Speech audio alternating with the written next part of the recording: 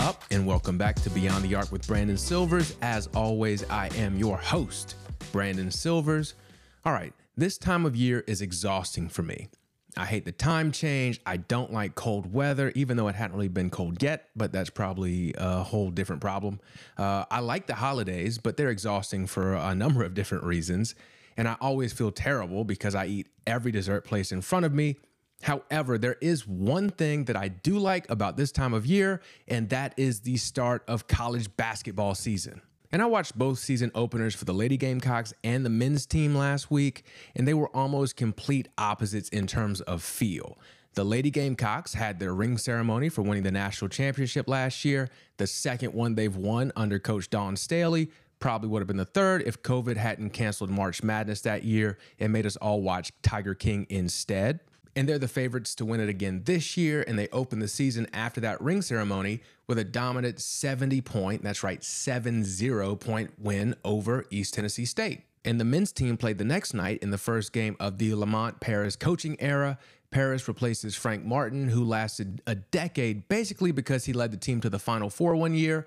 I still believe they would have won the national championship that year if Sindarius Thornwell hadn't gotten the flu, but that's neither here nor there at this point. And Martin didn't really do anything else except hang around too long. So here comes Paris, a year after leading Chattanooga to the tournament, trying to right this ship. And they scrape by with a 3-point win against South Carolina State to open the season. Now, a win is a win, but this probably isn't a team you'll be seeing in March. And the same can be said for most of the men's programs around the state. Clemson is projected to finish near the bottom of the ACC. You got College of Charleston down here. They're probably the South Carolina team with the best chance to make some noise in March. Now, as you know, I'm a big basketball fan, so instead of doing a college basketball preview and crying on camera, I want to take a look back at the golden era of college basketball in the state of South Carolina. And let's also talk about what can be learned from that era to improve programs today. First off, let me pause and give you a chance to guess which season I'm talking about. Drum roll, please. If you guessed the 1996-97 season, congratulations. Please claim your prize at the desk. Let's see what the landscape was looking like. All right, first up, let's take a look at the Clemson Tigers that year. As a Gamecock fan, I hate Clemson, but that team was fun to watch. They actually had the best March performance of all the teams I'm talking about today. They opened the season with a huge win over eventual national runner-up Kentucky and started 16-1, getting as high as number 2 in the national rankings. Now, after that hot start, they came back down to earth a little bit, but they made a run to the Sweet 16 where they lost to Minnesota in a ridiculous double overtime game where Bobby Jackson in his headband and high socks scored 36 points for the Golden Gophers. Now, Clemson was coached by Rick Barnes, who went on to coach for Texas and now coaches for the University of Tennessee. This is a man who loves the color orange. And they really had some talent on that team. Harold Jamison and Greg Buckner each went on to play in the NBA, but the guy on that team that had my attention was Terrell McIntyre. So a little bit of background information here. As a child, I was obsessed with height. I very much wanted to be 7'11", although to be fair, I never considered the health ramifications of doing this, or the fact that there was really nothing in my DNA that would allow this to happen. So, spoiler alert for those who have never met me in person, I didn't make it to 7'11". I didn't even make it to 7'10". But I was very obsessed with extremely tall basketball players and extremely short basketball players, even though I knew I didn't want to be short myself. But Terrell McIntyre was a very short basketball player. He was listed at 5'9", and even that seemed generous. I was like 8 years old, and I already knew how important height was to basketball. I mean, that's part of the reason why I wanted to be 7'11". So to see this little guy buzzing around out there was absolutely fascinating to me because it went against every preconceived notion that I had about basketball and height. He was their second leading scorer that year, a knockdown three-point shooter. He'd probably be more of the focus of their offense in today's game, and he also led the team in assists. So Terrell McIntyre was the man to me. And I mentioned this team came back down to earth after getting as high as number 2 in the top 25, and they finished 23-10 overall even after that Sweet 16 run. They've only been back to the Sweet 16 one time since that season, and they finished that year ranked 14th in the final AP poll and haven't finished a season ranked that high since. And as a hater, I can only hope the same thing happens to their football team. Speaking of things that depressed me as a Gamecock fan, that 1996-97 season was their best since they joined the SEC in 1991. Coach Eddie Fogler put together a hell of a team. They started off a shaky 4-4, including a loss to Clemson, where they only scored 39 points, but they went on to win 15 of their 16 conference games, including beating Kentucky at Kentucky and being ranked third in the country. They had Larry Davis, who averaged an absurd 45 points per game his senior year of high school and won a national championship at North Carolina before transferring to play for the Gamecocks. They had star point guard Melvin Watson, who was from right here in Charleston and went to Burke High School. But the man on that team was B.J. Mackey. B.J. was a sophomore that year, but he led the team in scoring, and he would go on to graduate as the all-time leading scorer in Gamecock basketball history. BJ was a big-time recruit from Irmo, and back when newspapers were a thing, they'd have the Parade magazine in the Sunday paper. At the end of every basketball season, they'd name their Parade high school All-Americans, and I'd read through it to see if there was anybody who was extra tall or extra short, as well if there was anybody from South Carolina. BJ was a Parade All-American his senior year of high school. And after college, he'd go on to have the pleasure of working with yours truly when he played for the Lowgators. And he was an undersized shooting guard who, like Terrell McIntyre, although BJ was bigger, would have been a lot better in today's game. But he was incredible then as well. So this Gamecock team basically comes out of nowhere to have this incredible regular season. They end up being a number 2 seed in the NCAA tournament where they had to play Coppin State in the first round. And in true Gamecock fashion, they proceeded to become just the 3rd number 2 seed ever to lose in the first round.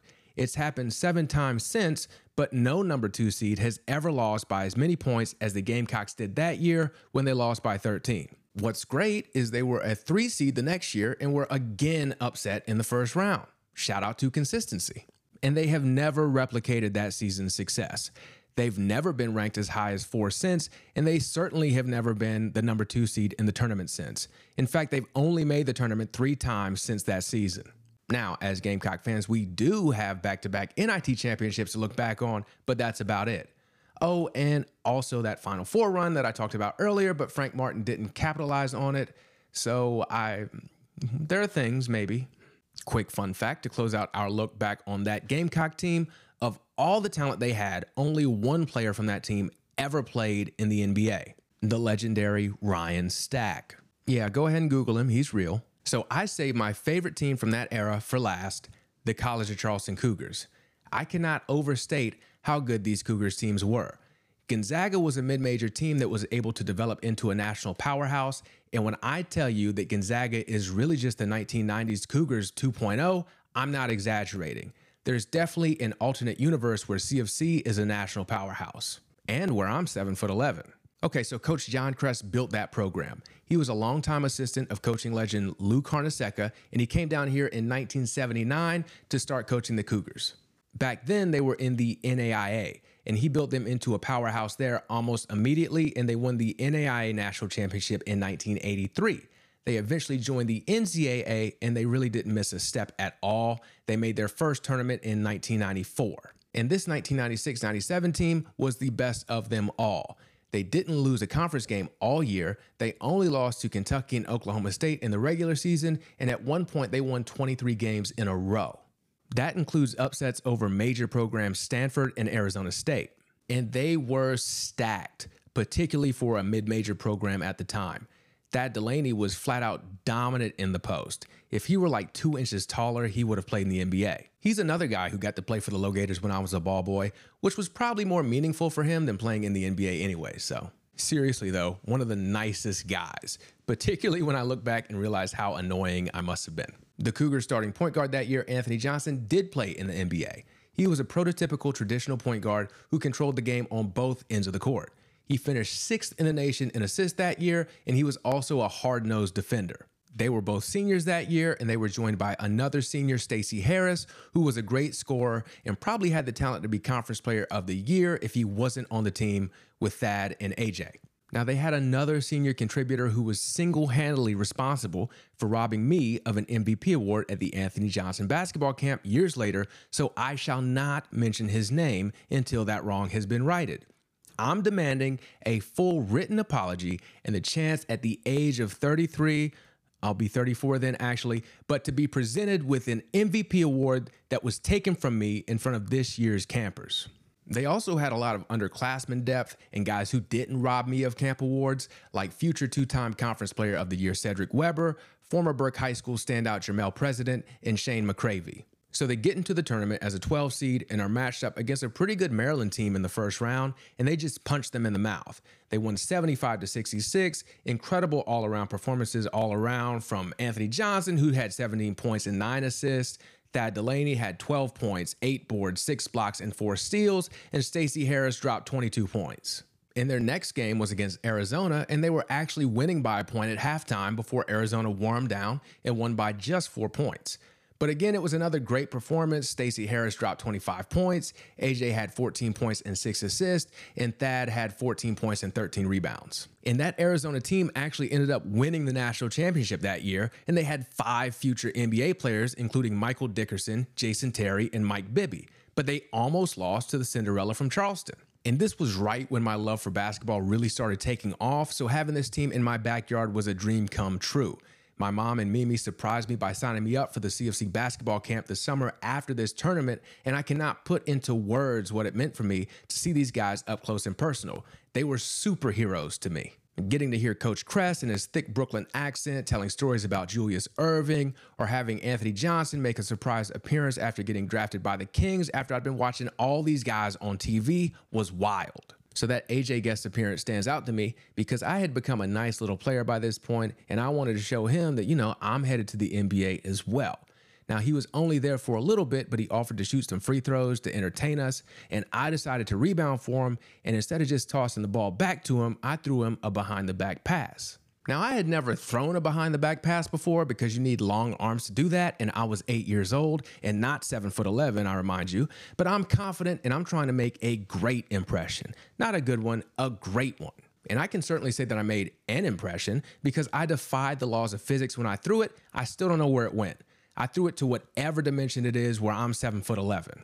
I can still see the confused expression on his face as he tried to process what the hell happened to the ball. But anyways, I fell in love with that program, and they never made the second round again, but that was the start of 3 straight NCAA tournament appearances for them. They were an 8 seed in 1999 after going undefeated in conference play in their first season in the SoCon, and my mom and Mimi called the local news stations to see where the bus was going to drop the players off when they came back after losing to Tulsa in the first round that year. And we headed on down to George Street to stand in front of the F. Mitchell Johnson Center and just wait. Just us and some local news crews, and the guys could not have been any cooler when they finally got there. Some of them recognized me from camp. I got all kinds of autographs and pictures and all kind of stuff. I don't know where the pictures are. I probably need to find them, but it was just such an amazing experience. And that was the year they upset number 3 North Carolina on a Danny Johnson tip-in, so I was a Danny Johnson fanatic, and getting to meet him was unreal. And as you can imagine, I was devastated a couple years later when Coach Kress retired. That program just hasn't really been the same since. One of the reasons for that has to do with how coaches view programs.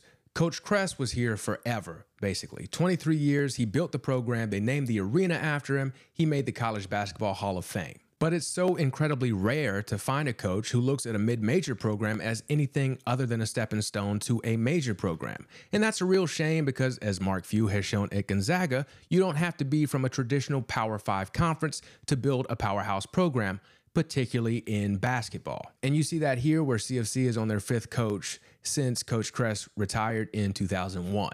Now, Clemson and South Carolina are Power 5 programs, even if South Carolina doesn't always act like it in men's basketball and football. So what's their problem? Well, the biggest reason none of these schools has been able to replicate the success of that 1996-97 season is the failure to recruit in-state. Look at that CFC team. They had Anthony Johnson from North Charleston, Jermel President from downtown Charleston, Thad Delaney and Cedric Weber were from the Midlands. The bulk of their talent was always from South Carolina or coastal Georgia. That Gamecock team that year had B.J. Mackey from right there in Irmo, Melvin Watson down here, downtown Charleston, Larry Davis from Denmark, and then Clemson had Terrell McIntyre from Fayetteville and Harold Jameson from Orangeburg. Our in-state men's programs aren't getting the best in-state players consistently anymore, and they haven't for a long time. South Carolina lucked into G.G. Jackson this year, and when they have been good, it's been because of SC guys like Sindarius Thornwell, PJ Dozier, Devin Downey, same with Clemson. But they miss on the in-state guys far more than they get them. just in the past decade or so, think of all the talent this state has produced that's left here to go to college. Chris Middleton went to Texas A&M, Aaron Nesmith went to Vandy, Josiah Jordan-James went to Tennessee, and those are all Charleston guys. And that's not even mentioning Zion Williamson, who went to Duke, or the most egregious miss, in my opinion, Ja Morant, who went to Murray State. Do you even know where Murray State is? So if we're going to make a comeback as a college basketball state, we cannot let our most talented players leave. We have more than enough talent here to make NCAA tournament trips a regular occurrence. College basketball certainly isn't as regional as it used to be, but there's still no excuse for missing on kids in your backyard. I mean, please, I am begging you. Use your NIL money, do whatever you have to do to make college basketball a thing in South Carolina again so I can do a proper college basketball season preview. Or get as good as the Lady Gamecocks are, so there's no preview necessary. They're just going to repeat, and I can say that in one sentence and we can move on. All right, that will do it for this week's episode of Beyond the Arc with the decidedly not 7'11" Brandon Silvers. Keep subscribing, rating, reviewing, and sharing, as well as checking out the other content like Brett's Bets, which is the most entertaining college football show in the world, and Beyond the Bark, where my dog makes NFL picks. I will catch you next week.